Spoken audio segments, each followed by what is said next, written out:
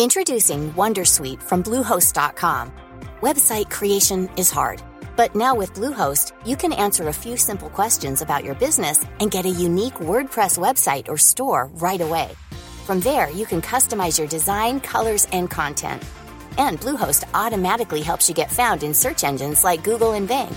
From step-by-step guidance to suggested plugins, Bluehost makes WordPress wonderful for everyone. Go to bluehost.com/wondersuite.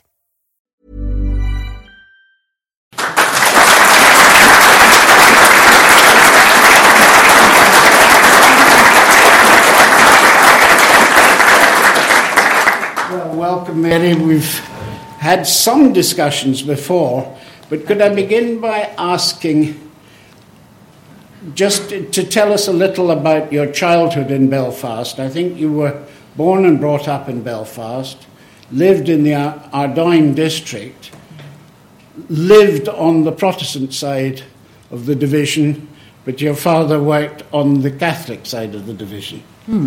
That's a pretty good description. Thank you very much indeed, David, and thank you for asking me, and thank you all for being here, and to be gathered here in Neil's name as well, in Neil McCormick's name, I find very poignant, particularly as you're coming up to your own referendum, which he would surely, I think, love to have been part of. I'm not going to be part of it, but yes, I was born in Belfast in the post-war years, post-Second World War years.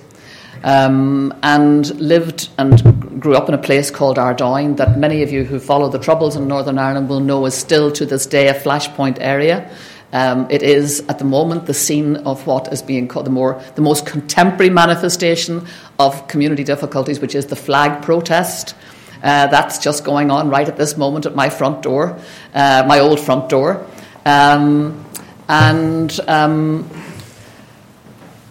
It is regarded, I think, by people who put boxes and shapes on things as a Catholic enclave.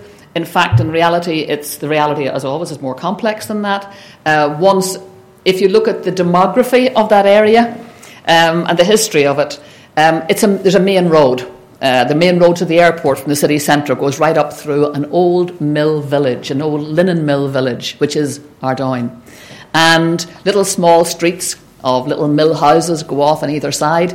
And what used to happen was every 25 years or so there would be a pogrom generally against the Catholics in that area. And what would happen, and sectarian tensions would break out, and people would scatter to both sides of the road. So you'd have a Protestant side and a Catholic side. Then they would get sense and things would calm down, and the natural inclination we have to befriend one another and to be neighbourly with our neighbours would ensure that there would be a bit of mixing. These were all rented houses, so it was easier in those days to move across the divide when things calmed down. And my parents moved to the other side, to the Protestant side of the divide when I was young. I was about a year old. And that's essentially where I grew up. Of course, nowadays, with people with a huge increase in home ownership, ironically, not to mention the Troubles, this, like most of Northern Ireland, is now completely ghettoised. And as we know, 93% of all people who live in Northern Ireland live in areas that are either Catholic or Protestant, to use those very loose terms, and they are very loose terms nowadays. But that's where I grew up. So I grew up as a Catholic in a Protestant area, surrounded by Protestant friends. It was perfectly natural for me to meander into the local Presbyterian church. I knew my Presbyterian minister as well as I knew my Catholic priests. That was that, and I'm always very grateful for growing up aware of the sectarian undercurrents, because in my street there were families whose children were not allowed to play with us because we were Catholic. So an awareness that we inhabited a world, where the Reformation and Counter-Reformation politics had yet to be fully resolved. And I think people speak of the Troubles as starting in the 1960s, but would you like to say something about whether that was a completely new development or something which was a resurgence or breaking out of something which was lying dormant? I think it was a new phase of an old problem.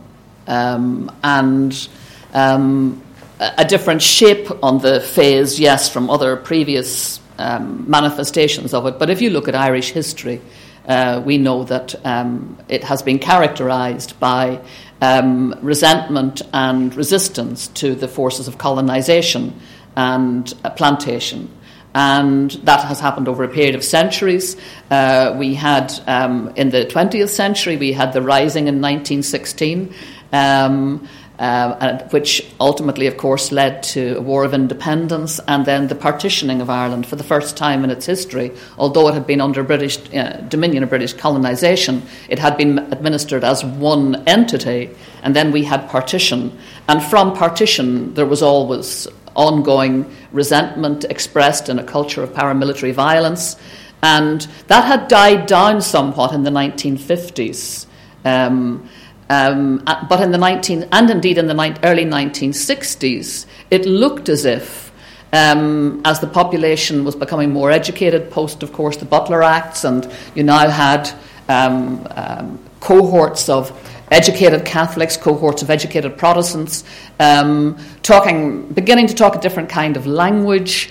The engagement between the governments in Dublin and Belfast softening, growing slightly warmer, but that was a red rag to certain sectarian bulls. And we had then the resurgence of sort of sectarian language, mostly at that time generated, I'd say, by Paisleyism in the early 1960s. That fearfulness, that very strong fearfulness of a Catholic republic, the idea of a united Ireland, the fear that was still lurking there, whipped up. And, of course, as always, there were commemorative events around which these things began to become more difficult. 1966 being, of course, the year of the 50th anniversary of the Somme, but also the 50th anniversary of the Rising.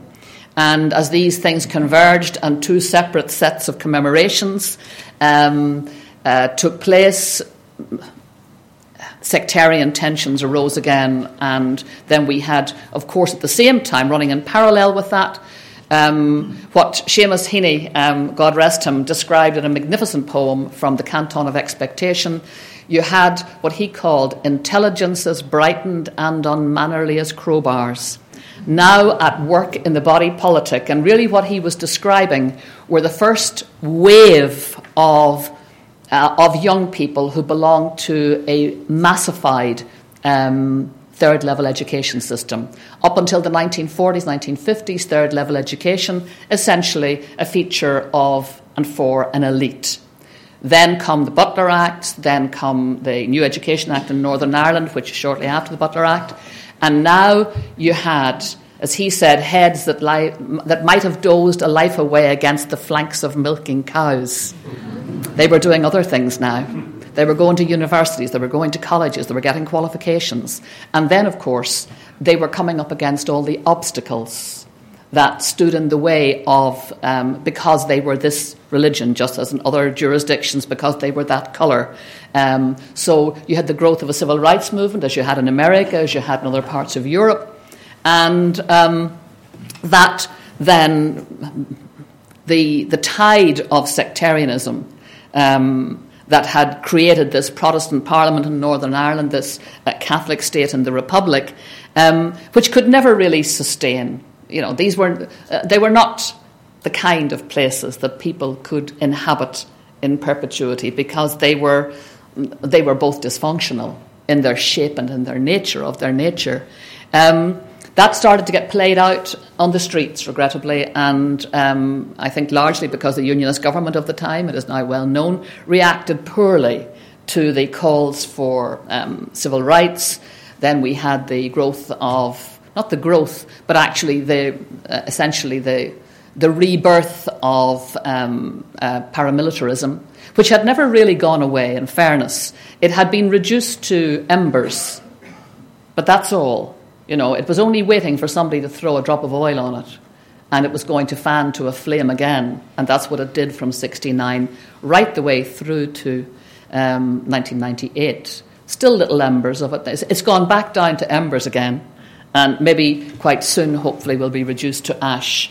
But that's where it is. So I grew up from 1969, the year I started university, and I wanted to become a lawyer. And my great hero was Daniel O'Connell, the great liberator and generator of not just of Catholic emancipation, but the champion of American slaves, of Russian Jews, of anywhere where people were held in contempt by powerful elites. He was their champion.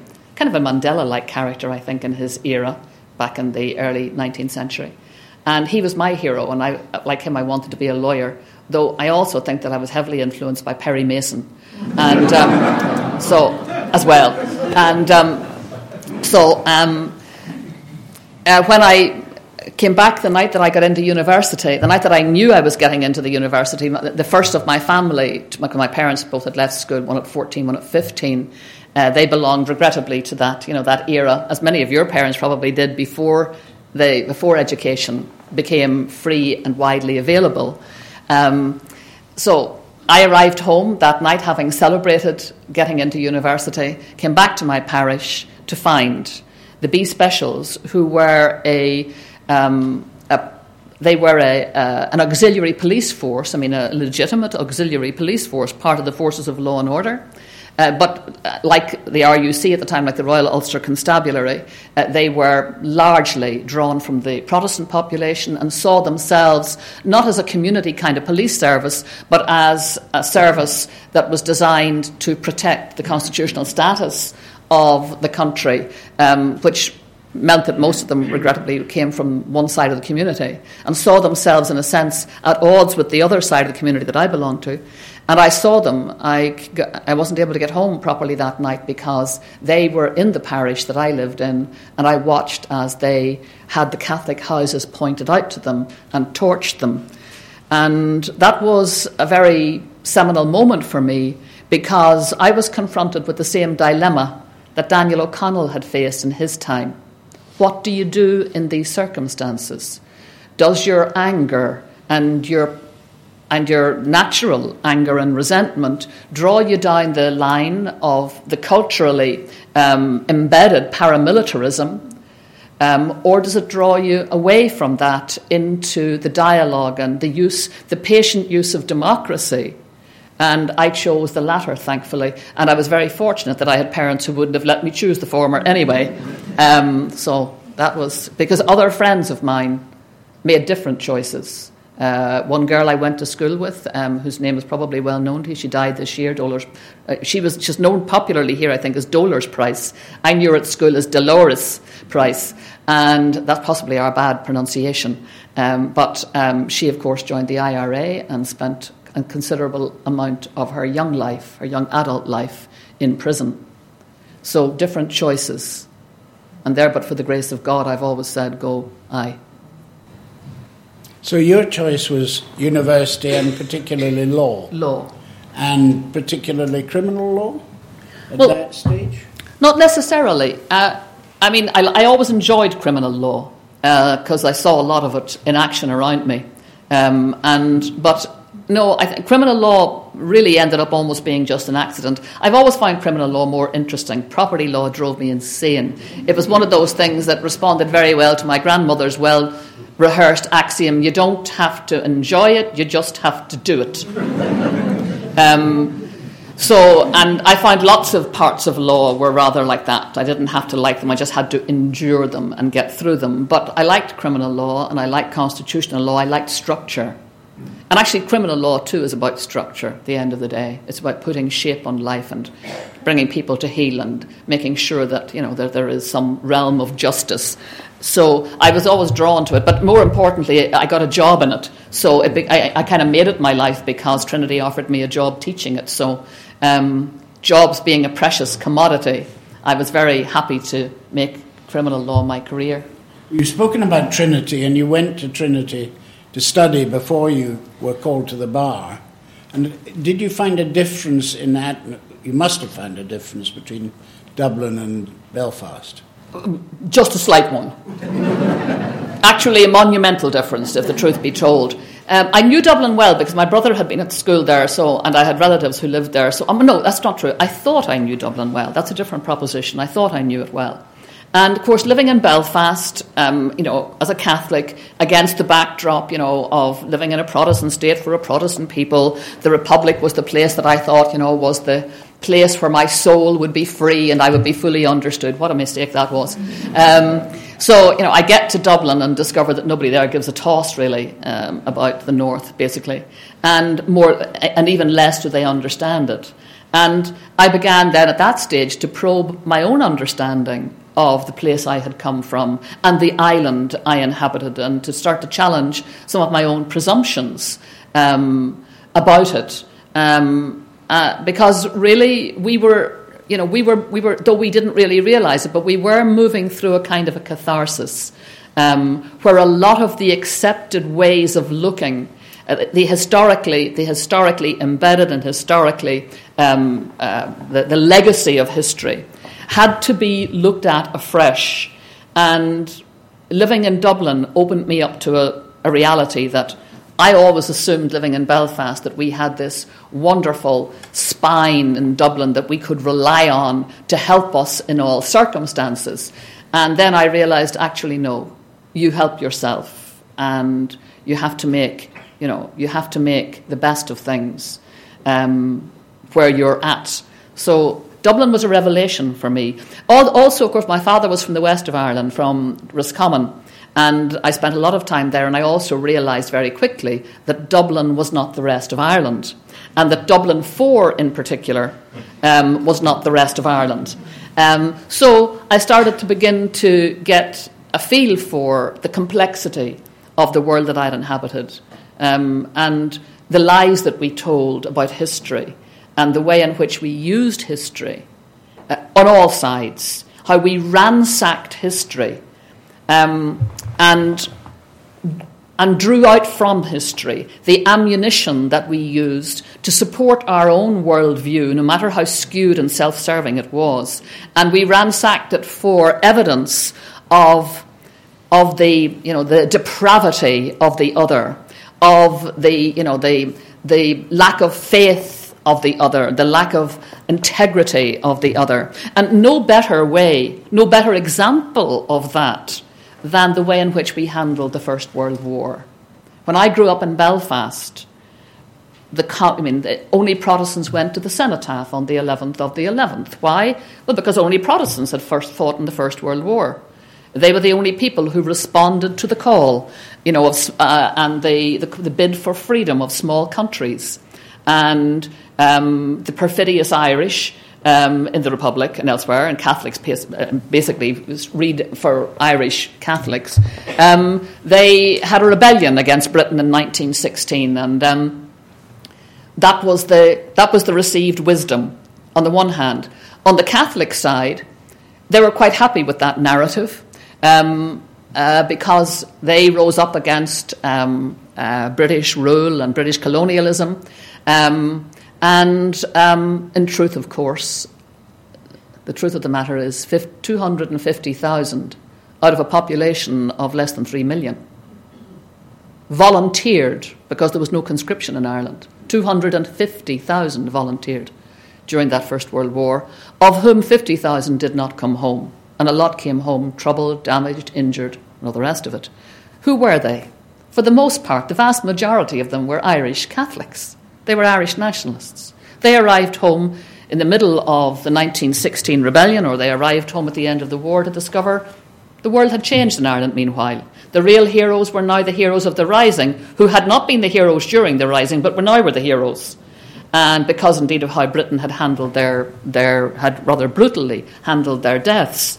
And so they arrive back and they are regarded as social pariahs, even though many of them had joined up because they believed that Britain, if they joined up, they believed John Redmond's story that they would be given self-government, they'd be given devolved government as a gift, as a prize for their fidelity. They arrive back and nobody wants to know them. And their stories were put, as somebody described to me, in shoeboxes in the attic.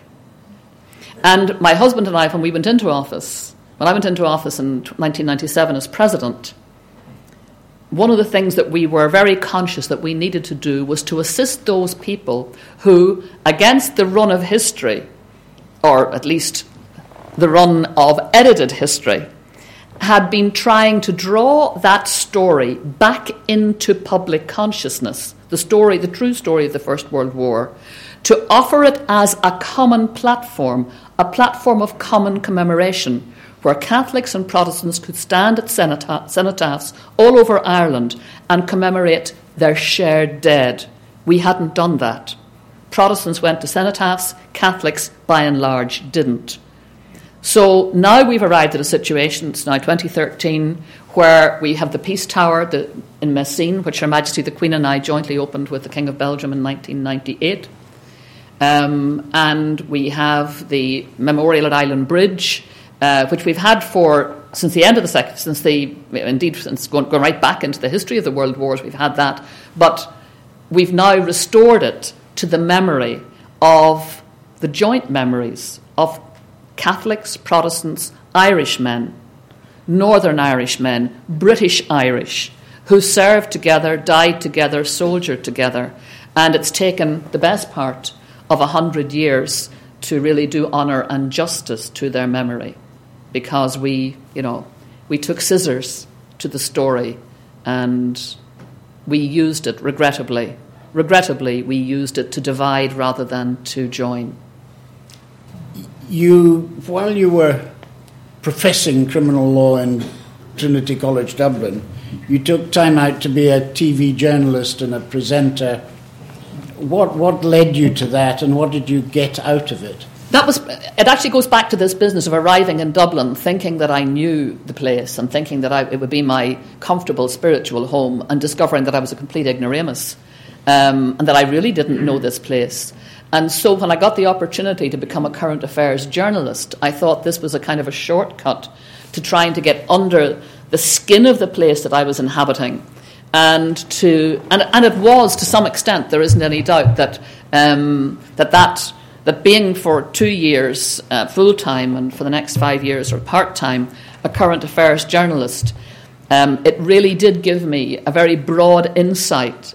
I travelled Ireland very widely, picking up on all the issues that were the issues of the day, and discovering, the difference in attitudes between Cork and Dublin, the difference in attitudes between Athlone and Roscommon, and the difference in attitudes between Kerry and Donegal, and beginning really to just to open up, to unpack this country that I felt deeply attached to, without fully really understanding its nature and its identity. And also very aware that I had been fed, as all of us had been, indeed all of us are, one way or another, being fed a view of history that was designed to keep me, if you like, in a particular box and with a particular perspective and with a particular set of ambitions and views. And in a way, I just started the journey to kind of, wrestle myself kind of out of those as much. Not so much out of them, but to wrestle myself out of the skin, or the skin that others had tried to impose, to see if I could develop a skin of my own that might be more authentic. So you went back then to Belfast from criminal law to directing professional legal studies. What? In 1987, yes, I moved to Queen's. There were two candidates for the job, David Trimble and myself. And I didn't know he was the other candidate until the questions were raised in the House of Parliament about how come this Catholic got this job. And that was me. So in an act of faith, I went back to Northern Ireland. I was then a mother of 3 small children, and my husband had morphed from being an accountant into a dentist, which was a very mean thing to do, really, seriously. I mean, given a choice, I wouldn't have married a dentist. Seriously. But I wasn't given a choice. I married an accountant who then morphed into a dentist. And he morphed into a dentist who decided he was going to work in Northern Ireland. And so we moved back to the north, and I did what... I'm the oldest of 9 children, and my mother and father, God rest him, they lived in a small village just north of the border. And all 9 of us, when we would get married, we are going to university, we all scattered in all directions. But the minute we had children, we all converged back on my mother, and we sort of surrounded her, so that she and my father would be well positioned to be permanent babysitters, which they became. So I did that. I moved back to live beside my parents in Rostrevor, and then I was offered the job in Queen's, which was wonderful, and became, for 10 years, then I worked in Queen's, directing the Institute of Professional Legal Studies, and then becoming a Pro-Vice-Chancellor. But I arrived in Queen's just at a very important moment in the life of Queen's, and in the life, really, of Northern Ireland, because Queen's is, with the intellectual life of Northern Ireland, it is very strongly tied to the intellectual life of Northern Ireland. And when I arrived through the door along with 2 reports. One from the Equal Opportunities Commission, which said that its record on the employment of women was abysmal, which it was. And another one from the Fair Employment Commission, which said that its record on the employment of Catholics was abysmal, which it was. So now the university had to turn its face to both these questions. And I became part of the team that was involved in essentially the retraining of all of us as members of staff, to be more sensitive to the prejudices and the baggage that we brought with us into interviews, into dealing with colleagues, into dealing with staff, into dealing with students.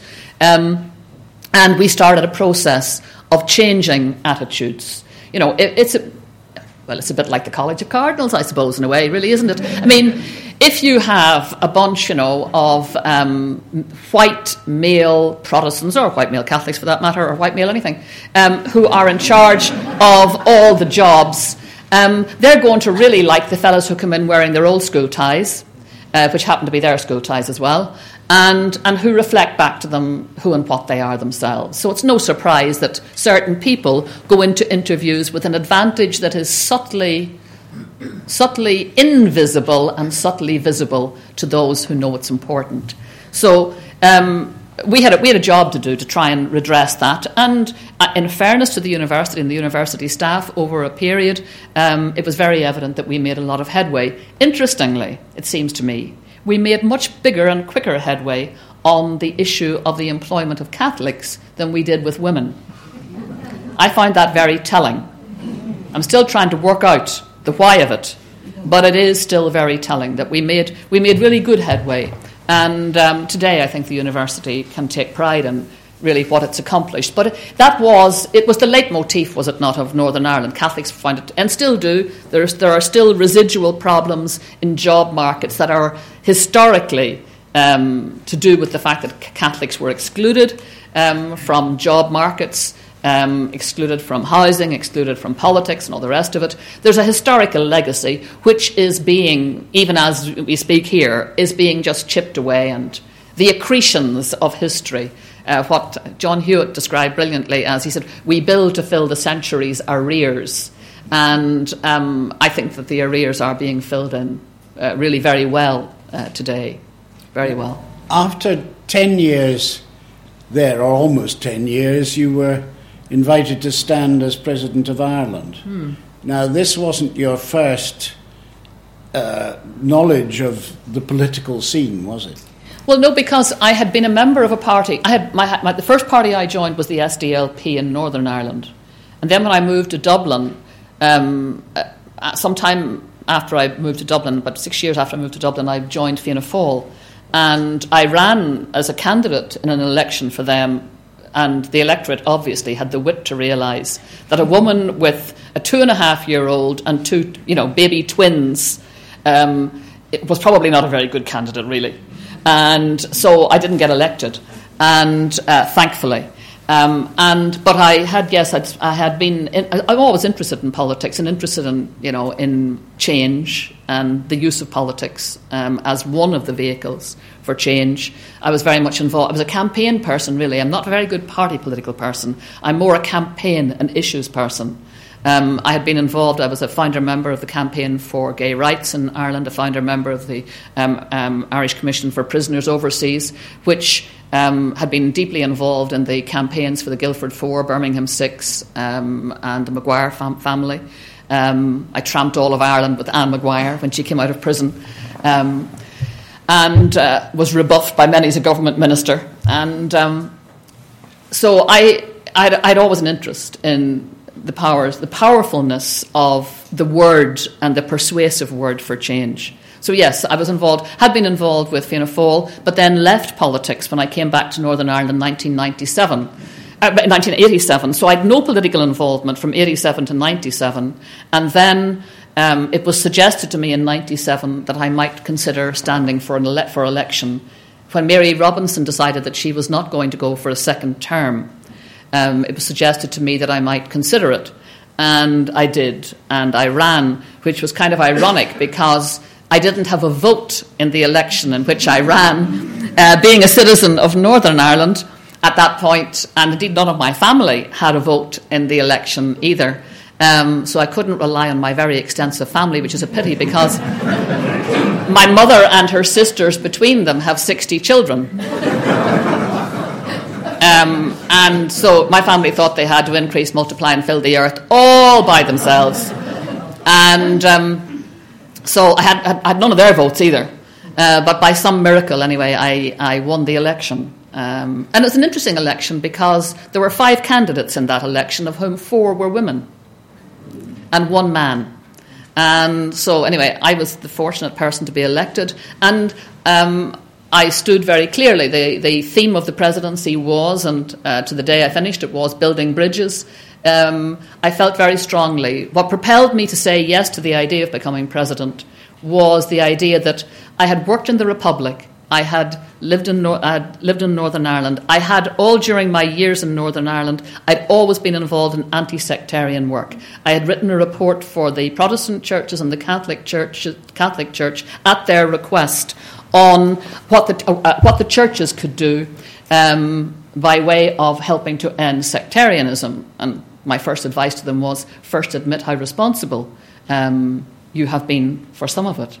That did not go down terribly well at the beginning, but I had tramped into every parish hall and parochial hall for the 2 or 3 years before I became president, trying to explain the processes by which sectarian thoughtways are transmitted, from the womb, from the child in the house, in the school playground, on the street, and how much we personally have to take responsibility as adults for what we allow children to hear, and what particularly they hear from our mouths. Repeated and repeated, very often not directly at the child at all, but said to friends, said to family, said in the hearing of the innocent child who wants to be like his father and mother, and who not surprisingly ends up carrying that baggage as an adult. So I've been deeply involved in all that, and at that point we were 30 odd years down the road of violence. My parents had lost their home as a result of the violence. 2 gentlemen came to our door with submachine guns and emptied their contents through our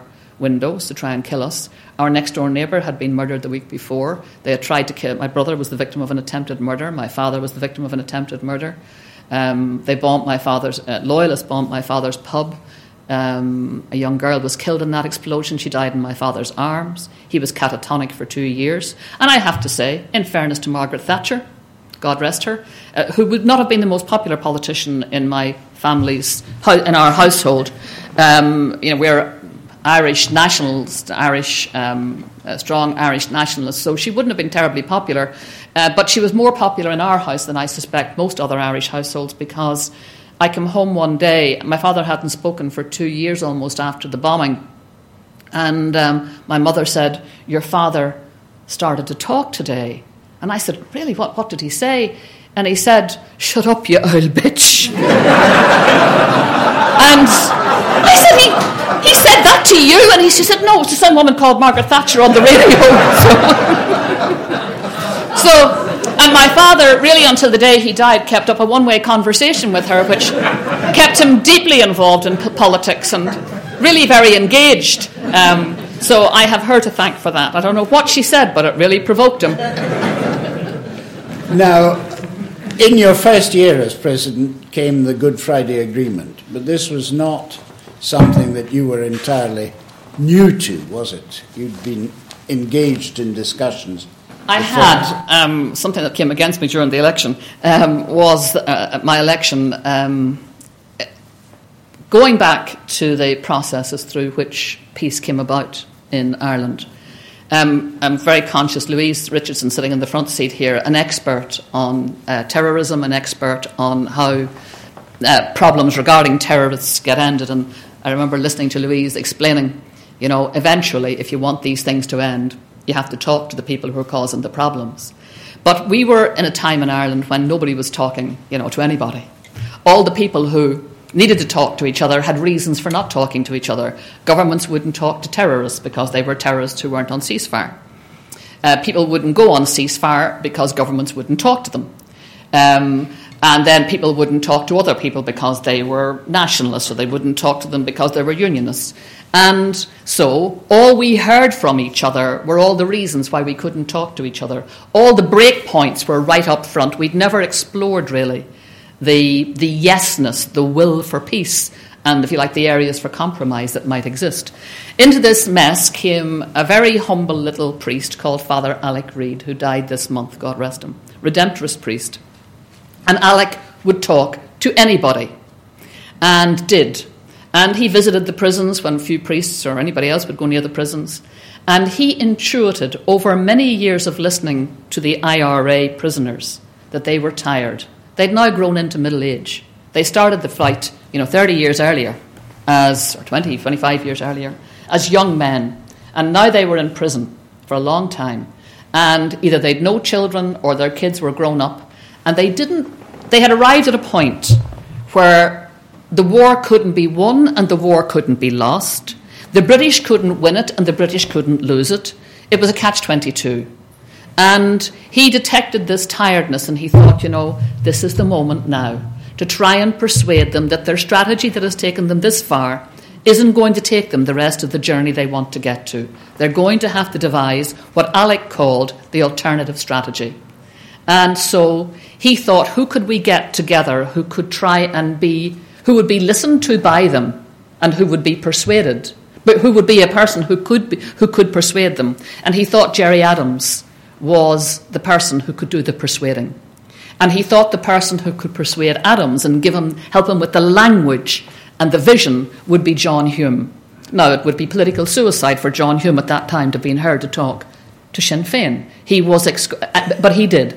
At the request of Alec and the Redemptorist priests, he did. He was excoriated. I don't know if any of you who are students of Irish history could have read the things that were written about him in the papers at that time. It must have been a nightmare, going to bed at night knowing what was written about you.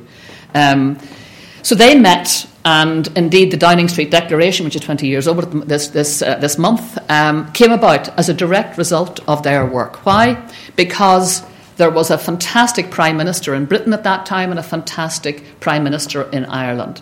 Two men with very little by the way of ego, very little by the way of personal vanity, and a good personal relationship. Two good problem solvers. One was John Major and the other was Albert Reynolds.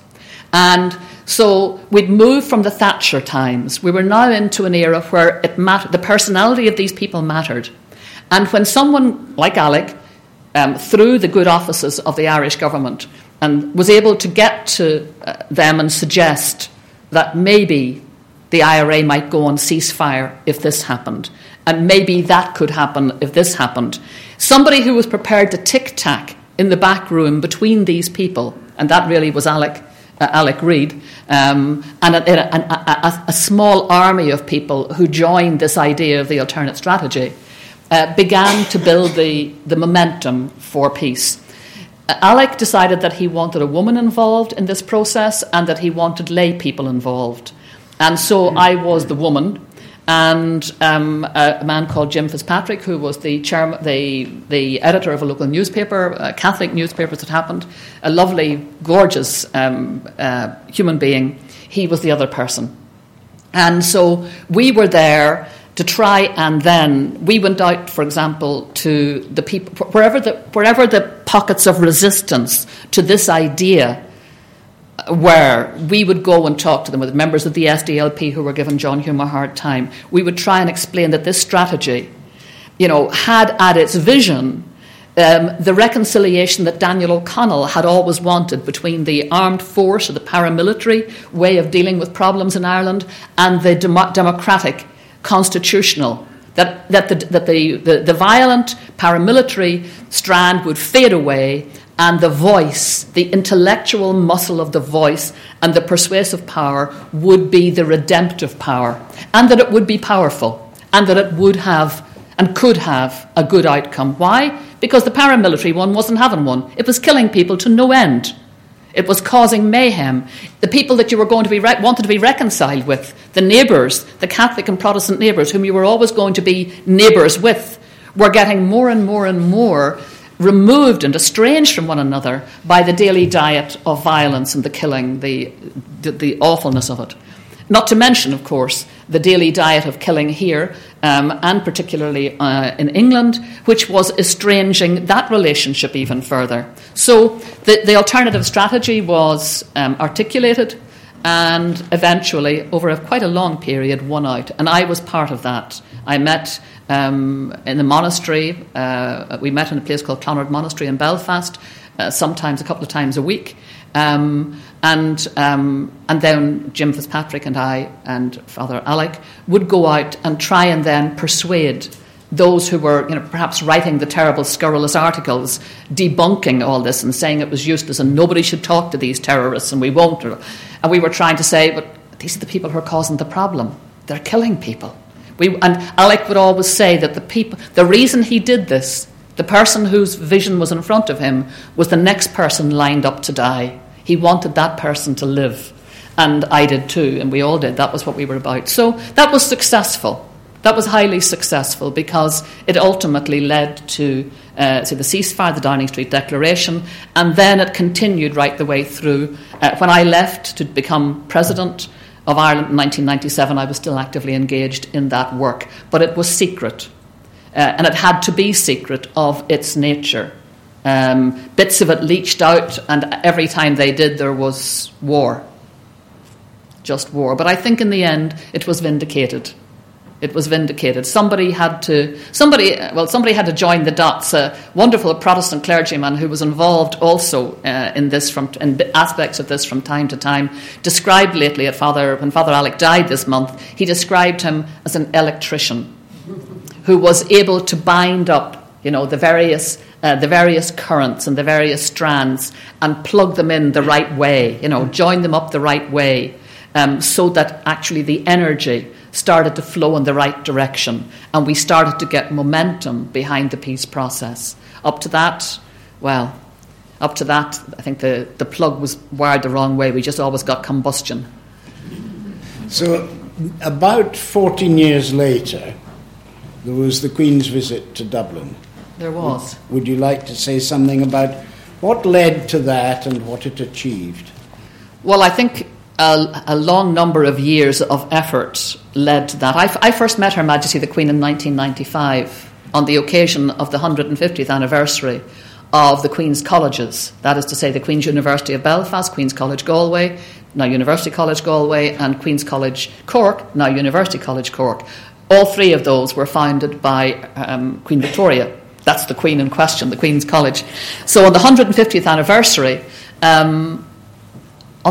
anniversary, we were invited to a joint celebration in St James's Palace, and I was the person deputed on behalf of my university to introduce the Queen to the various groupings.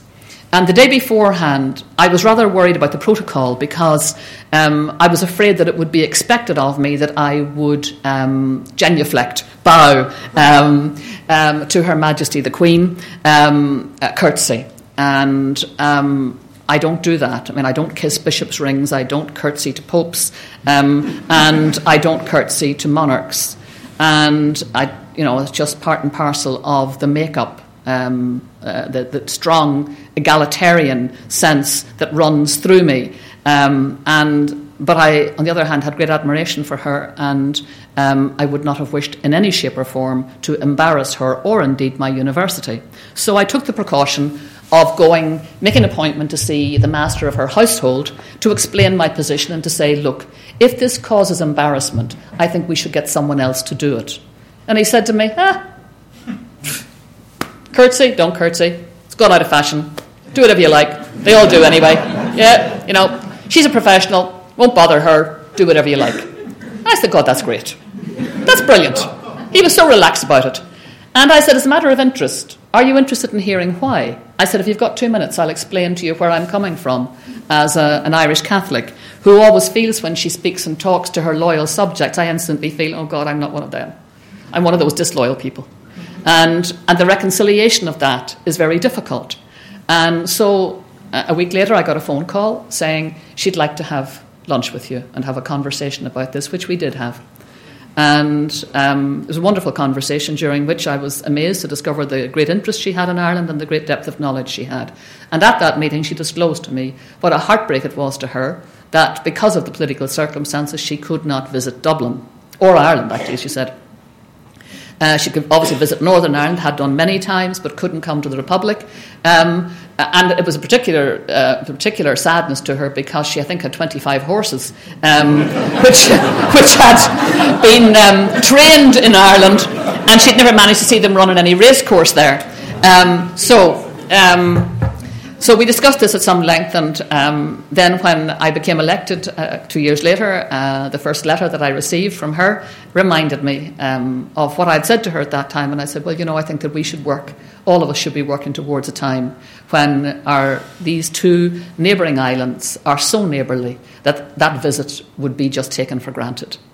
And never thinking that I would be in a position myself to do anything particularly big about that. But of course, as soon as I became president, I decided then that it was going to be something that we would work towards.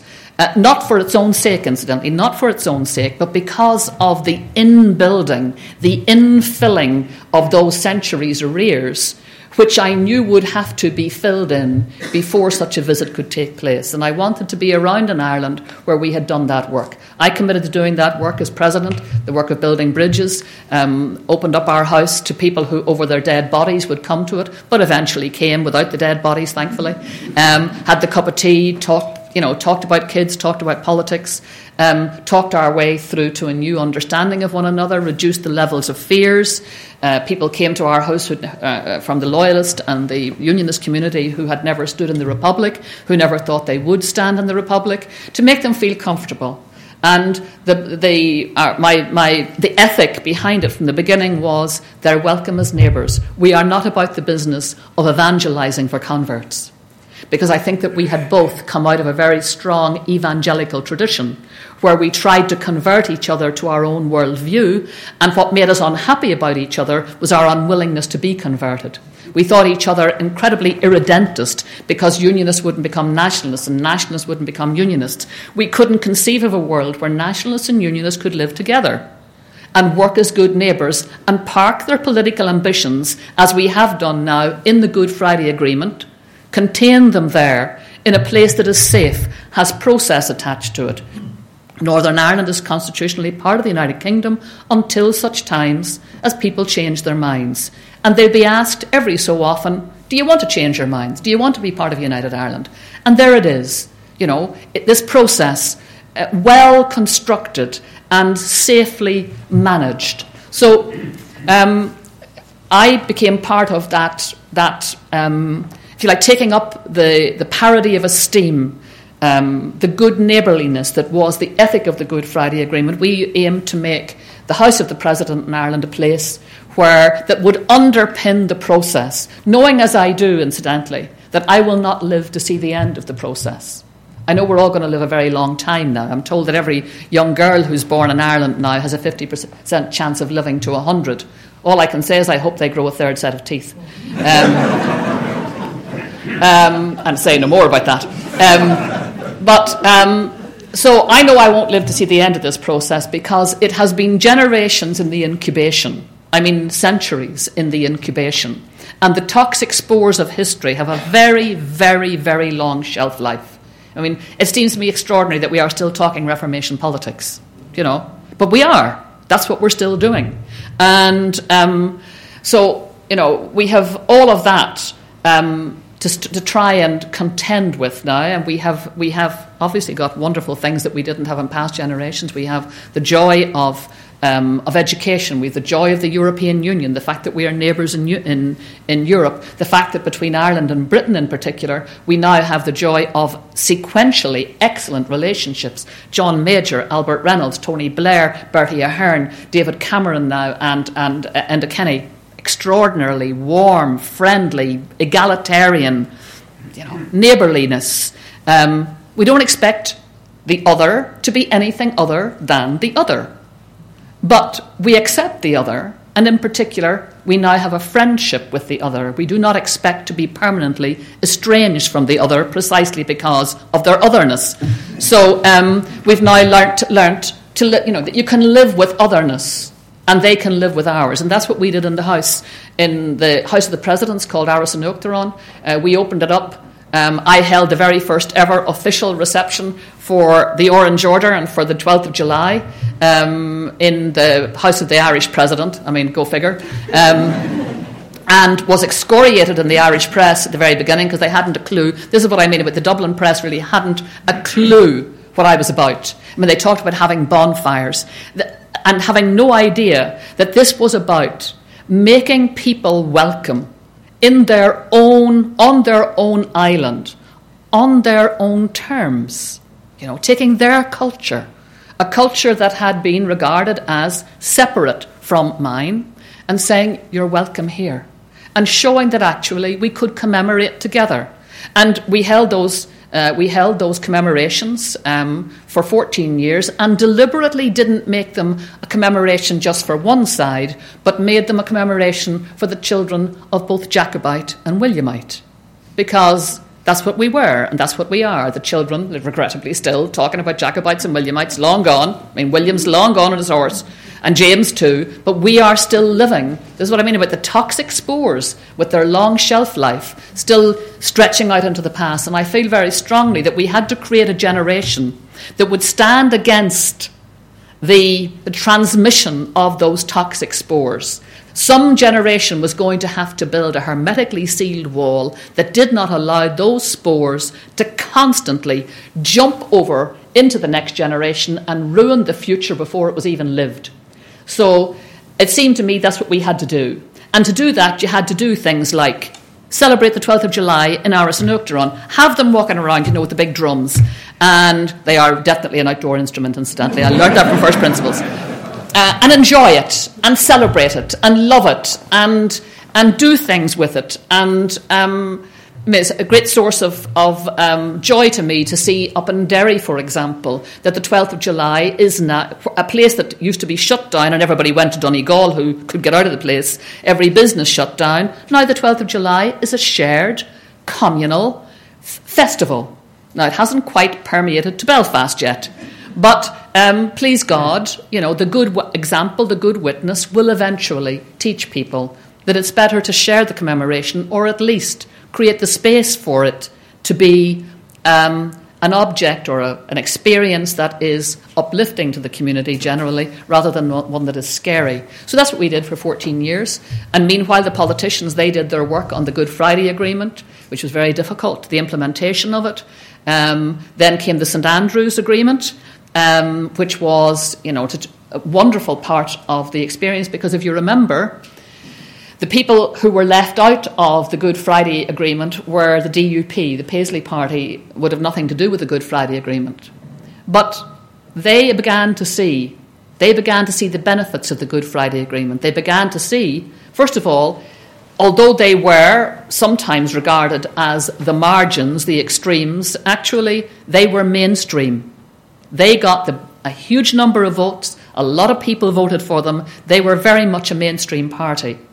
But they saw the opportunities now being presented by the Good Friday Agreement as the structures started to give rise to a government, God help us, where Catholics and Protestants worked together. And they began to see that they could be part of that.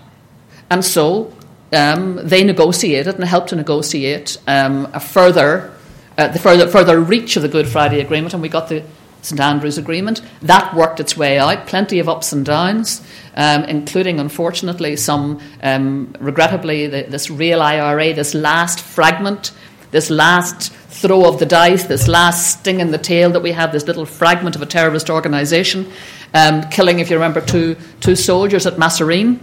And if ever anything proved to me the value of just talking to people and befriending people, it was that, because on that night, a lot of people firmly expected, when those two young soldiers were murdered by this fragment that called itself the real IRA, that the peace process would crumble and that there would be tit-for-tat retaliation from the loyalists.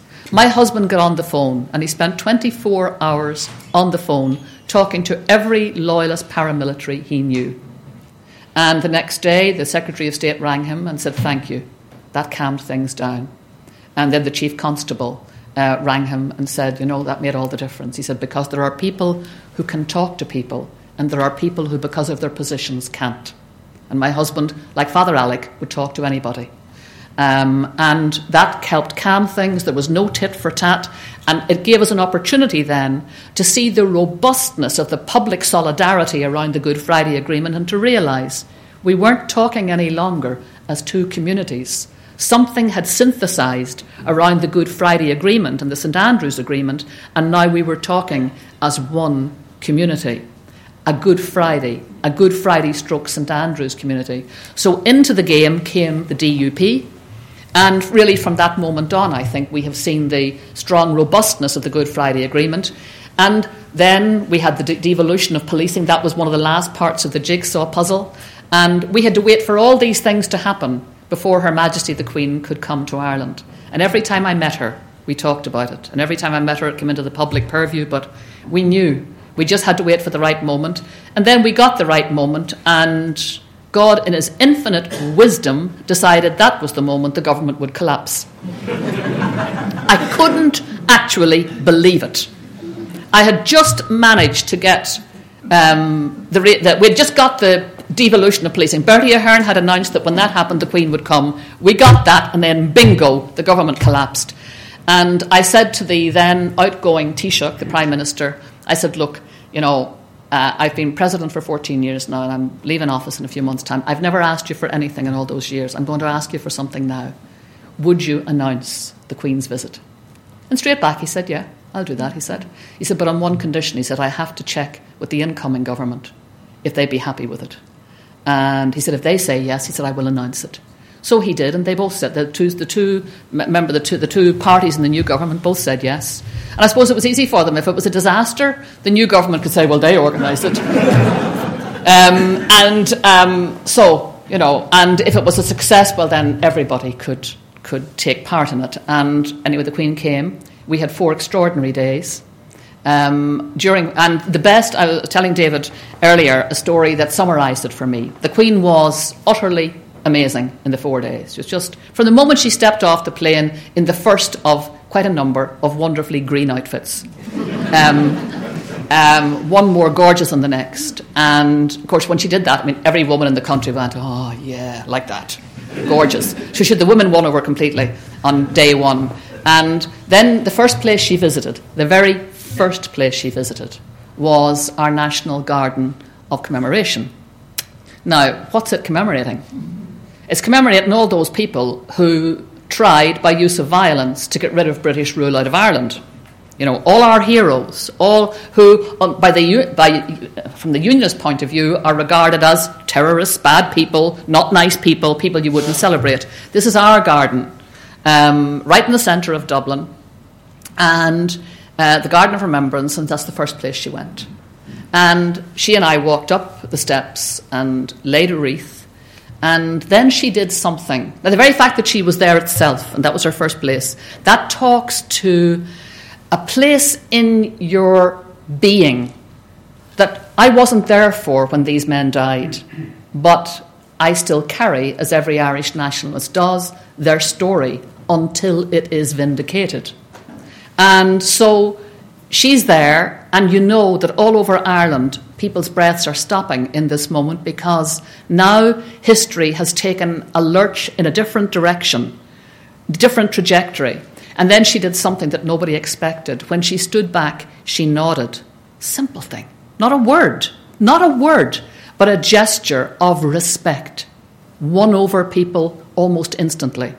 And then she went to a place called Croke Park, which many of you will know of. It's the headquarters of the true religion of Ireland, which is Gaelic sport. In that stadium, Croke Park, in 1920, we had the first Bloody Sunday. In November of 1920, British troops came in tanks and opened fire on a match that was in play. They killed a player and they killed spectators, murdered them on that day. One of those players, one of the most famous stands, is now called after him, Michael Hogan, and she walked through the Hogan stand onto the pitch. Now, going there itself was amazing. That they let her go there was even more amazing, because you can imagine the negotiations that would have to be done with the GAA in order that she would be let go there. This is hallowed turf. But interestingly, they bought into it almost immediately, you know. And again, my husband went and talked to them, and they bought into it immediately. And she went there and got a great welcome, and her husband was seen to hold an Irish hurl. And these, again, not a word, all gesture, but healing. And then she did the most remarkable thing of all, I think, in many ways, which was at the state dinner. The first 5 words she spoke were in Irish. Now, again, there was no word of, sorry for, all those centuries of domination, blah, blah, blah. We weren't expecting that. Because somehow those words can get analysed. Gesture and, I think, iconic ways of dealing with things stay much, much longer in the heart and the soul and do much more powerful work. Those 5 words in the Irish language just were extraordinary. If you knew the history of what the British tried to do to the Irish language, how they tried to end it, to disrupt it, to kill it off, as part of the way of subduing Ireland, everybody watching knew that, And she uses those 5 words, and in those 5 words, all the anger and frustration and sense of injustice melt away. Why?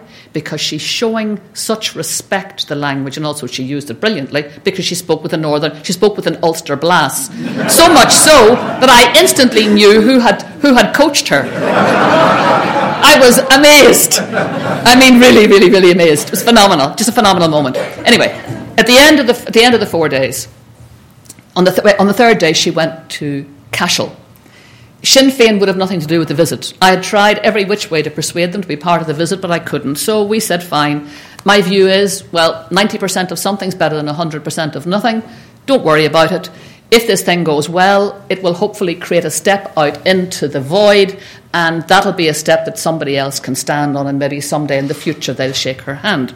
Fine. So they didn't turn up at any of the events. But the thing was going so well. We had 2 days of wonderful visits, when on the 3rd day she went to Cashel. Now, the mayor of Cashel was a member of Sinn Féin, and he had observed what had happened for the 2 days beforehand and how welcomed she was, but also not just how professional she was, but how she hadn't come to lord it over the Irish.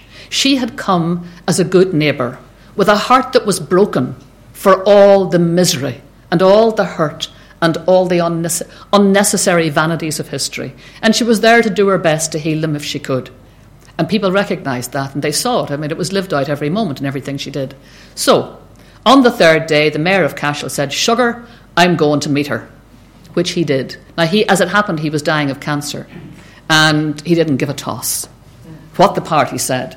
But I still think in my heart and soul that he probably knew by then that the constituency that was afraid to meet her, the politicians who were afraid to meet her in the part of Sinn Féin, who probably were worried about their constituency, were now watching their constituency, and they weren't jumping up and down with indignation. They were like everybody else. They were glued to the television and bowled over by the visit. So he met her. So that was the Sinn Féin, element of it brought into the equation. And subsequently, of course, Martin McGuinness did in fact meet her in Northern Ireland and shook her hand. And then, anyway, on the 4th day, she went to Cork and got a great welcome there, memorable welcome. And I got a letter shortly after from an old lady which said, I'm a 90-year-old Irish Republican and I don't like monarchs. And in particular, I've no time for the monarch from that place next door. And I thought that you shouldn't have asked her. But out of deference to you, I thought I'd watch the first 5 minutes on television. And then I watched for 4 days. And I cried sore. And when she left us, she said, I reflected back on those 4 days. And I reckoned they were choreographed by the angels. And I thought that was beautiful. And you couldn't ask for anything more. Because I'd said to my husband on the day we were leaving, the day we went into the House of the President, we're going to do our very best here now for the next 14 years to show people that we can actually learn to love one another anew. And I said, we'll know at the end of it if this so-called great commandment to love one another actually works, because Christians are beating the crap out of each other in Northern Ireland, and they haven't really tried this one. So why don't we just try it and see if perhaps it might work? And at the end of 14 years, when we left, as we walked through the door, I said to Martin, I think that worked. I think that worked. And on that, over those 4 days, you could actually feel the neighbourliness that we've always had, the yesness for each other, that politics and history, and the way in which we taught history and used history, the way in which it divided us, you could feel that melting away. And you could feel this new relationship that is evolving, and that will probably, I'm sure, be part of the Scottish story also, because at the end of the day, we're all neighbours. We aren't going anywhere. Catholics aren't going anywhere, Protestants aren't going anywhere, the English aren't going anywhere, the Scottish aren't. We're always going to be neighbours. And the best way to be neighbours would be to be good neighbours, rather than to be bad neighbours to one another.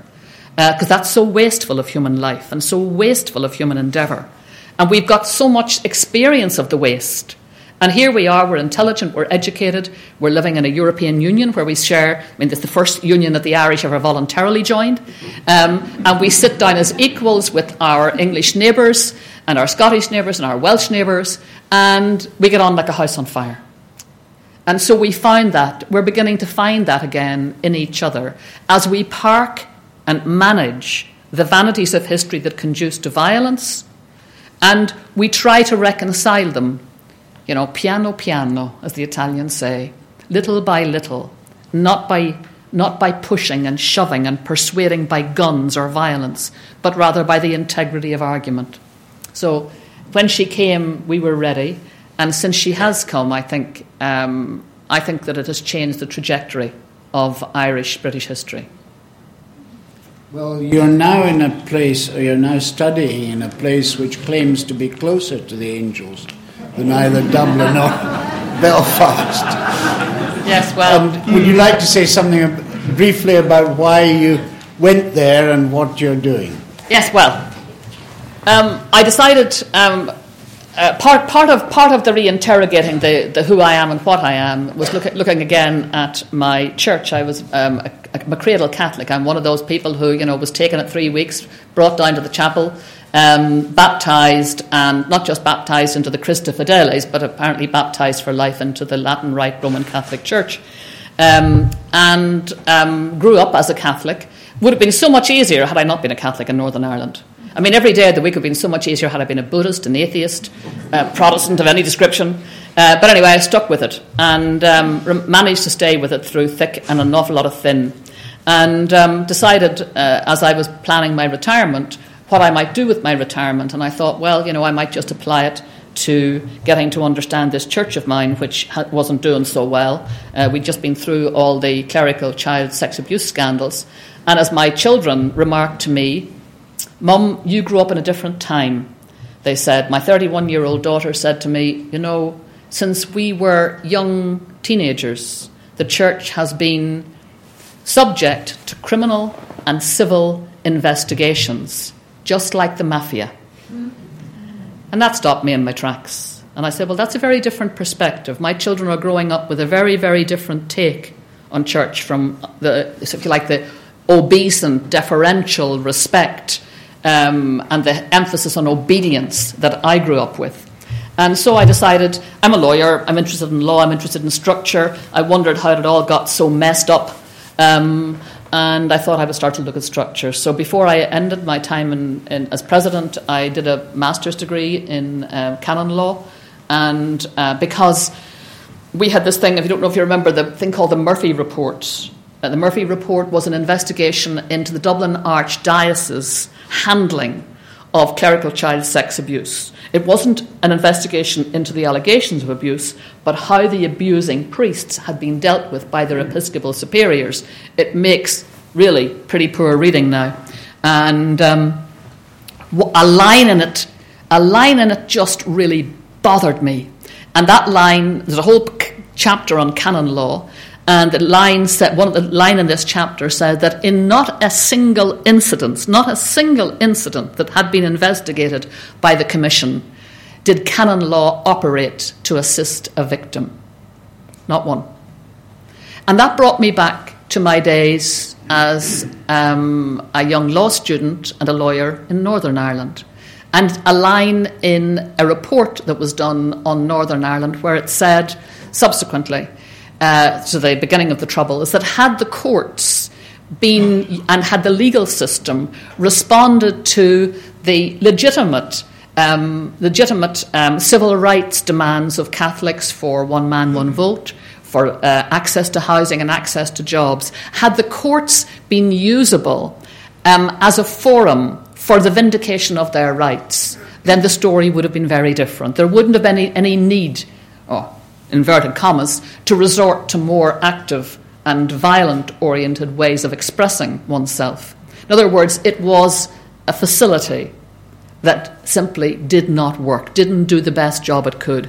And here was I reading this now about canon law, 40 years later, and I thought, well, I think I'd like to know why. So I decided I would, and I did my master's degree in canon law when I looked at the structure of the church, and I wrote a book then subsequently on collegiality in the church, which was a very short book, obviously.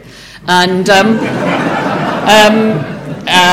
I have to say now, very gratified. I wrote that during Benedict's time, and now we're in Francis's time, and he's saying things that were apparently, when I wrote the book during Benedict's time, when they were regarded as absolutely unacceptable, but apparently Francis now thinks they're all right, because he's saying the same kind of things.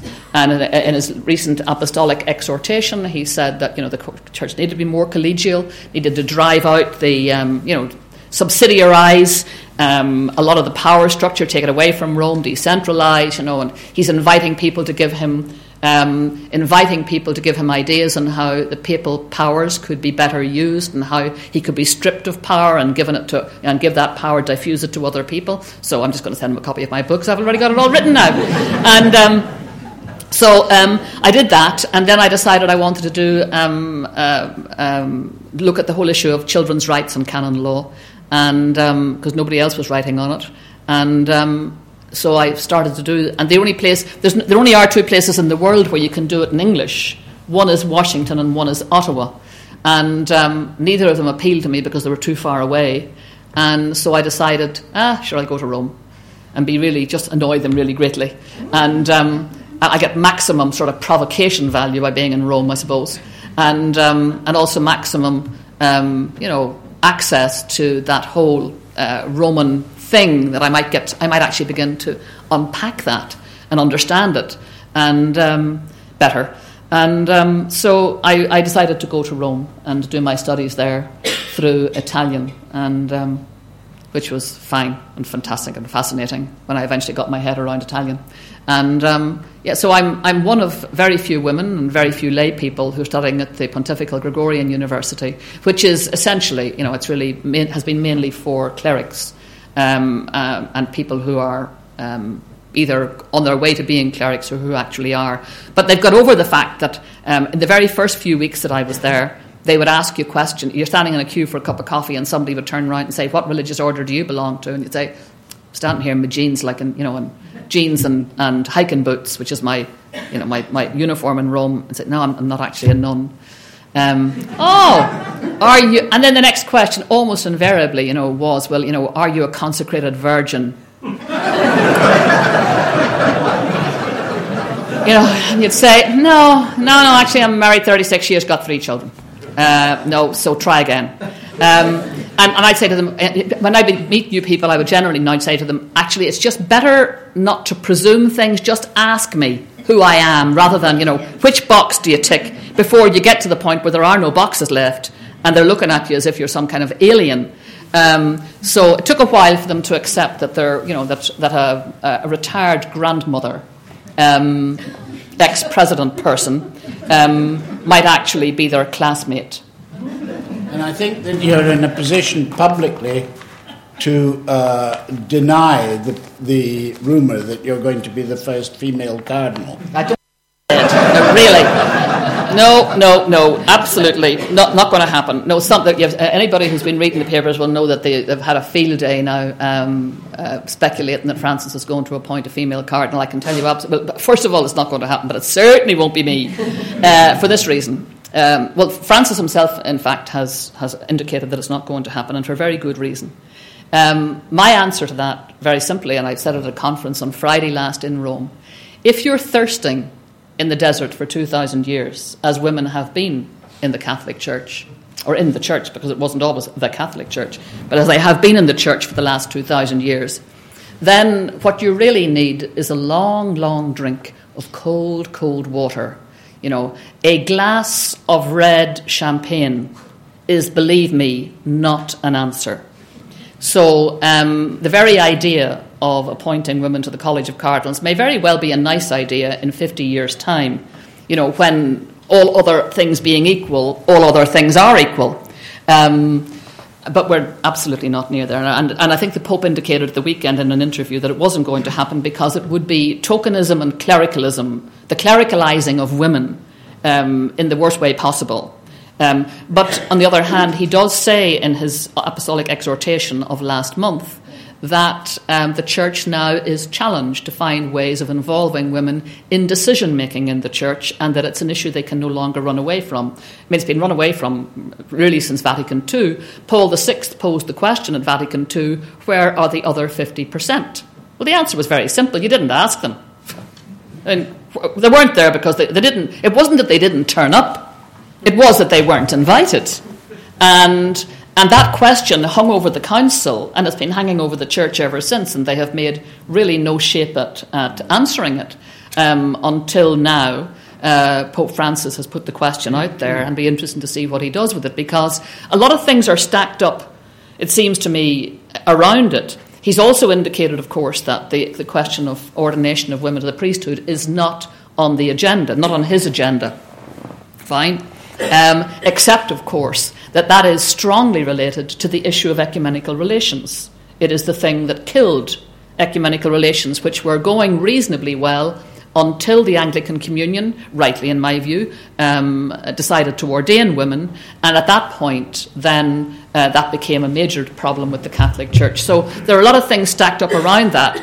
The glacial pace of ecumenical relations now are really, I think, directly attributable to the issue of women and priesthood in the Catholic Church and in the Anglican Communion.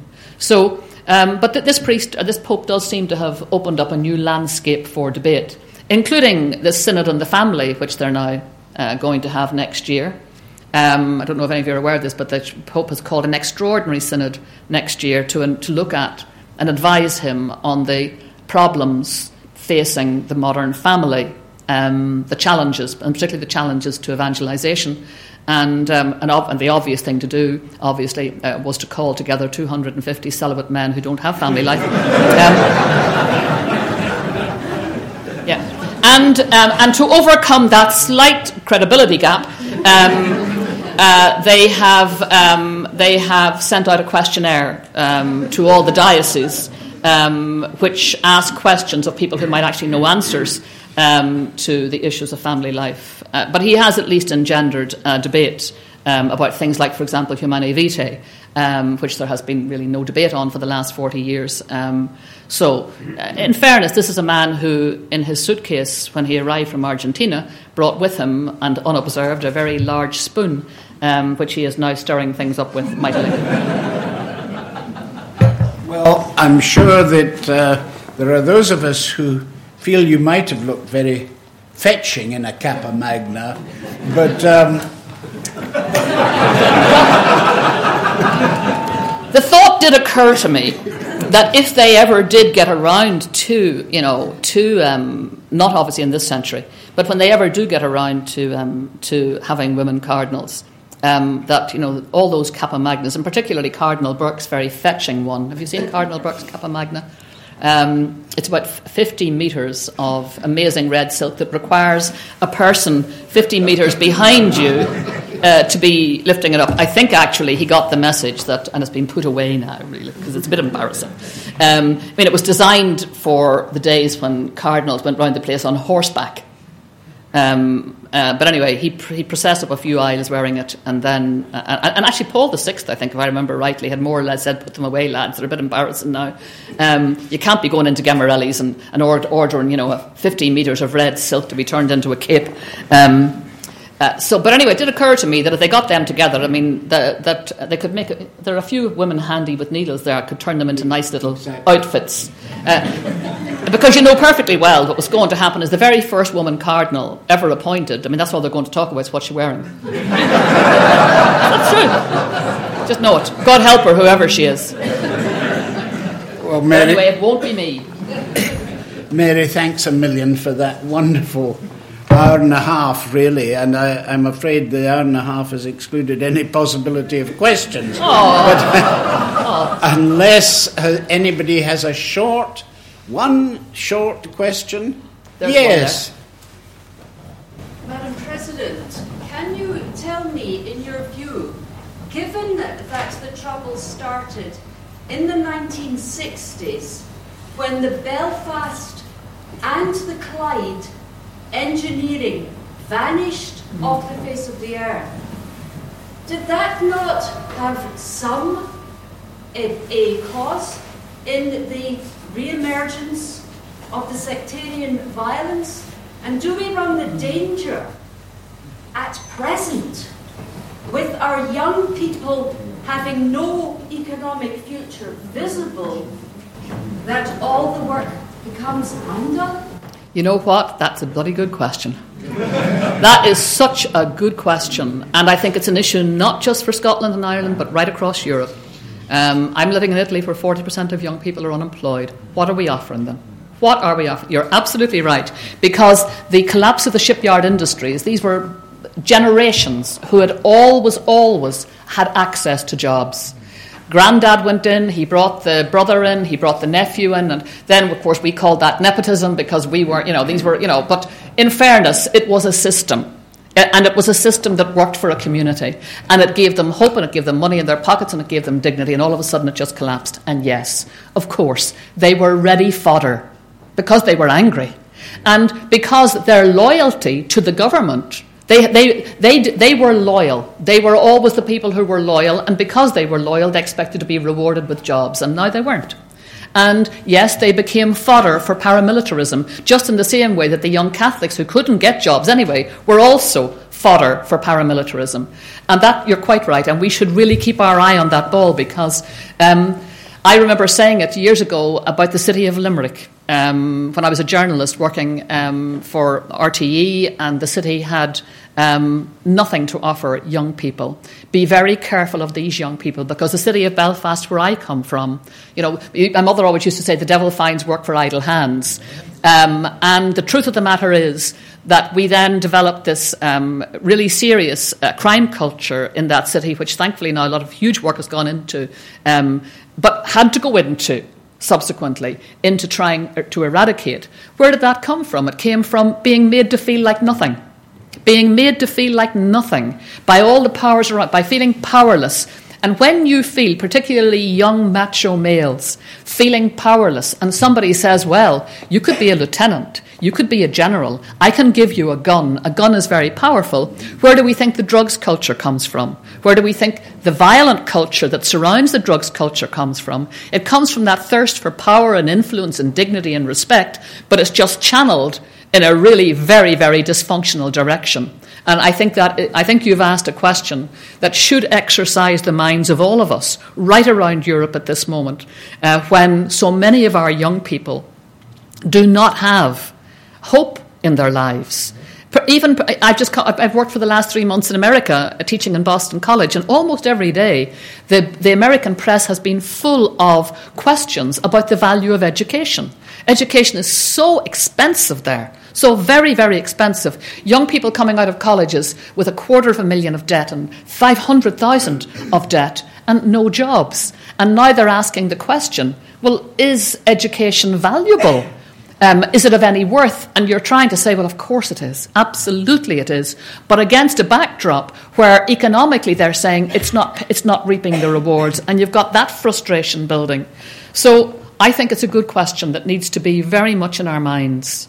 We're lucky in Ireland. We've always got lucky is not the right word, but unfortunately it's true. Historically, when we grow a lot of young people to send out in the immigrant boats, and now we have our young people are once again emigrating as they've done for generations, and only that little short window of the Celtic Tiger when they stayed home, which was so wonderful. When we had them at home, we felt the surging power of what could happen when we had full employment. And I think actually that's what has held us and kept us sane for the last few years, the memory of that it is doable. But doable, obviously, on terms that don't involve spending money on things you don't need with money you don't have. So, please goodness, there will come a time when we will, when we get back to that sense of surging self-confidence that comes from keeping your young people at home, if that's what they want. But we've always had that. We've always had that safety valve, but not everybody has that safety valve, and where the devil does make work for idle hands. Well, one more. Yeah. Thank you very much, Madam President, and thank you for your remarks. I would like to express my reservoir of gratitude for your efforts in establishing peace in Northern Ireland. I'm only a 19-year-old student, but I've been lucky enough to know 14 or 15 years of peace in my life. Just a quick question. Given the summer we have had with considerable unrest in Belfast, could you perhaps elicit the reasons for unionist dissent and why the unionist communities appear to be reticent in joining in the peace process? And on a rather cheeky note, given the actions of several world leaders, would you be up for a selfie or photograph, or perhaps,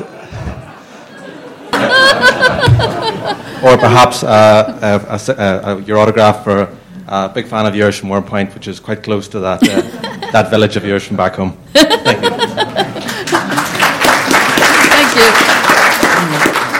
Well, can I invite Principal Louise Richardson to propose a vote of thanks? Sorry I can't answer your question, but apologies. Thank you.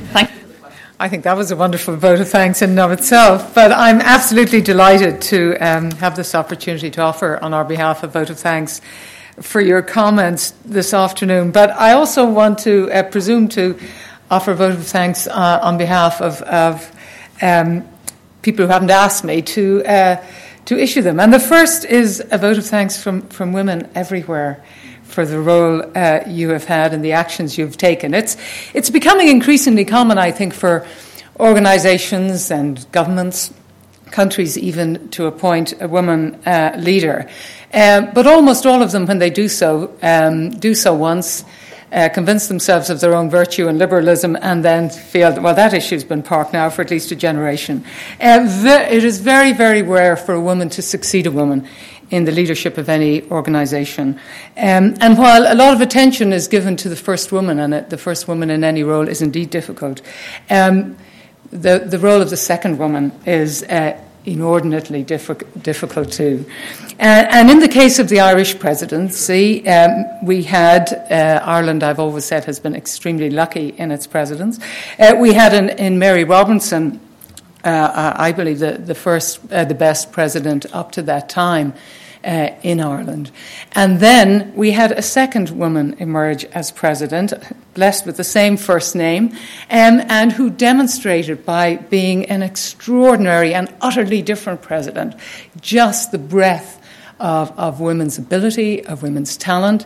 Her presidency was entirely different from Mary Robinson's, and every bit as good in an entirely different way. And I think that did untold benefits for women everywhere, including young children, looking and saying, no, there is no one model for the successful, brilliant women leader. The the range of successful women leaders is as broad as it is for men. And you demonstrated that to us, and you were a model for women everywhere, I think. And we're all very grateful to you for that. And the other thanks I would like to issue is really, again, I'm just presuming to speak on their behalf, but I'm confident doing so, is not just the people of Ireland, but the people of both Britain and Ireland for the impact of your presidency on relations between our two countries. You spoke with characteristic modesty and characteristic wit about the Queen's visit, and you described it as being choreographed by the angels, but I suspect it was choreographed by you. I had the great good fortune to be in Dublin because you generously invited me, and I think it's easy to look back on this event, the seminal event in the relations between these two countries, and think of it, well, of course, it was always going to go well. But I remember getting a taxi and to travel to Áras an Uachtaráin the morning the Queen arrived, and the city of Dublin was deserted in a way I've never seen it deserted. And there was a palpable tension in the air. Nobody knew how this was going to go.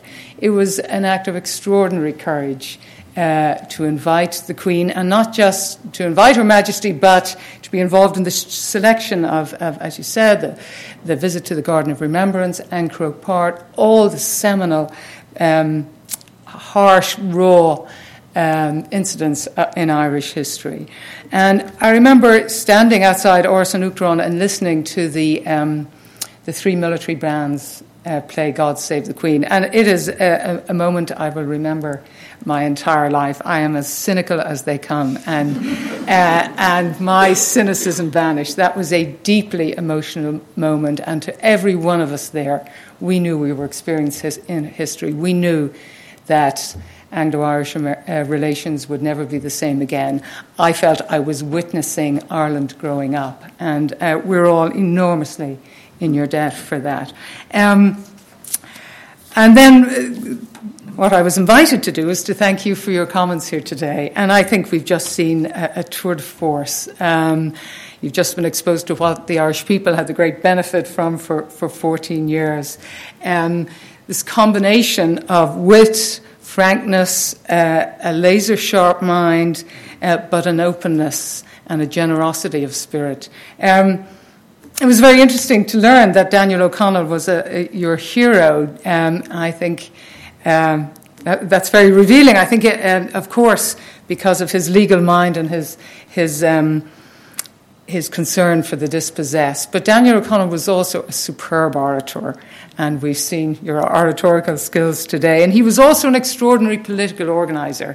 In fact, I've often thought that he had an impact on American politics that hasn't been analysed or realised at all. In the 1920s, he mobilised all of rural Ireland on a parish basis in favour of Catholic emancipation. This was a couple of decades before mass emigration from Ireland, although emigration was still heavy at the time. And Irish people, having been trained in political organising by O'Connell, went to America, went to American cities, built the party politics that they had learned in rural Ireland, and transformed this politics of cities like New York and Chicago and Boston.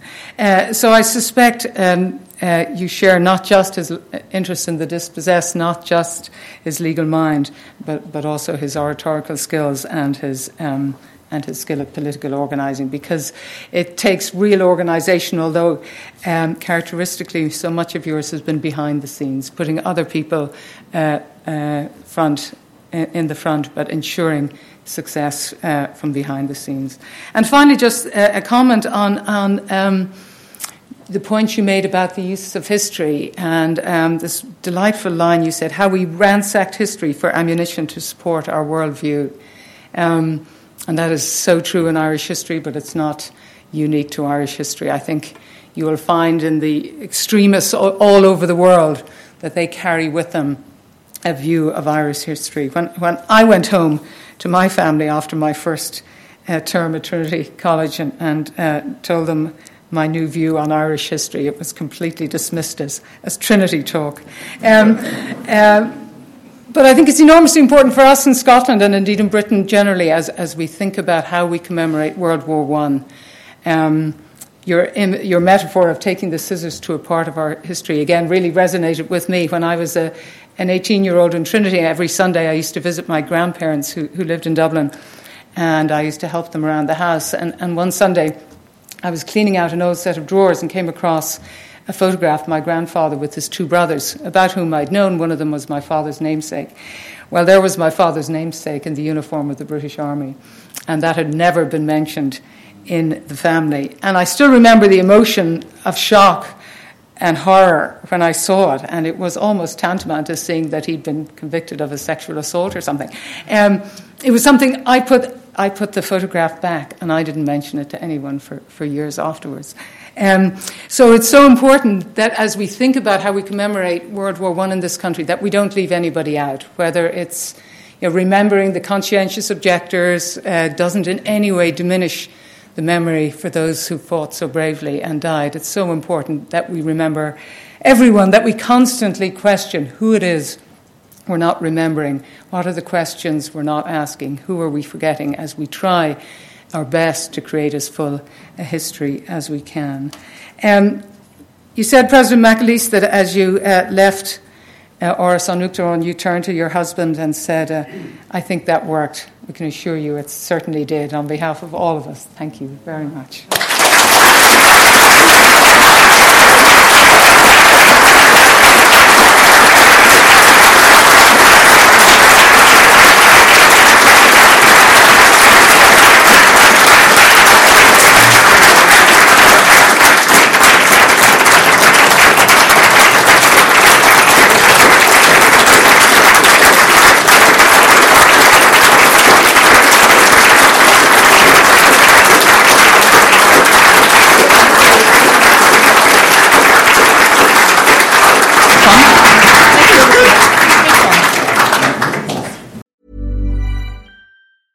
Hi, my name is Danny Pellegrino from Everything Iconic, and I'm excited to talk to you about Club Med. Club Med operates beach and mountain resorts and is the best all-inclusive getaway for families. They have Club Med Punta Cana, their flagship family resort, and many other options in Mexico, the Caribbean, and around the world. Club Med are the pioneers of the all-inclusive concept, which is the best way to vacation. Great for families, groups, or even solo travelers looking for land and water sports, delicious food, and a place to make unforgettable memories. Visit clubmed.us, call 1-800-CLUB-MED, or your travel advisor.